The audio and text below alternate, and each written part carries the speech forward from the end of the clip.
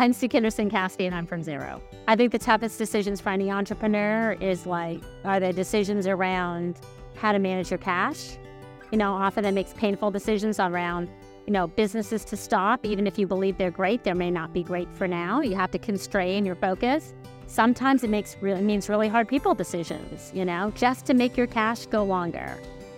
So often those are the toughest decisions, what not to do or what to stop doing, because as an entrepreneur, you can see the value in, everything you're trying and the value in all the people, you might have assembled around yourself.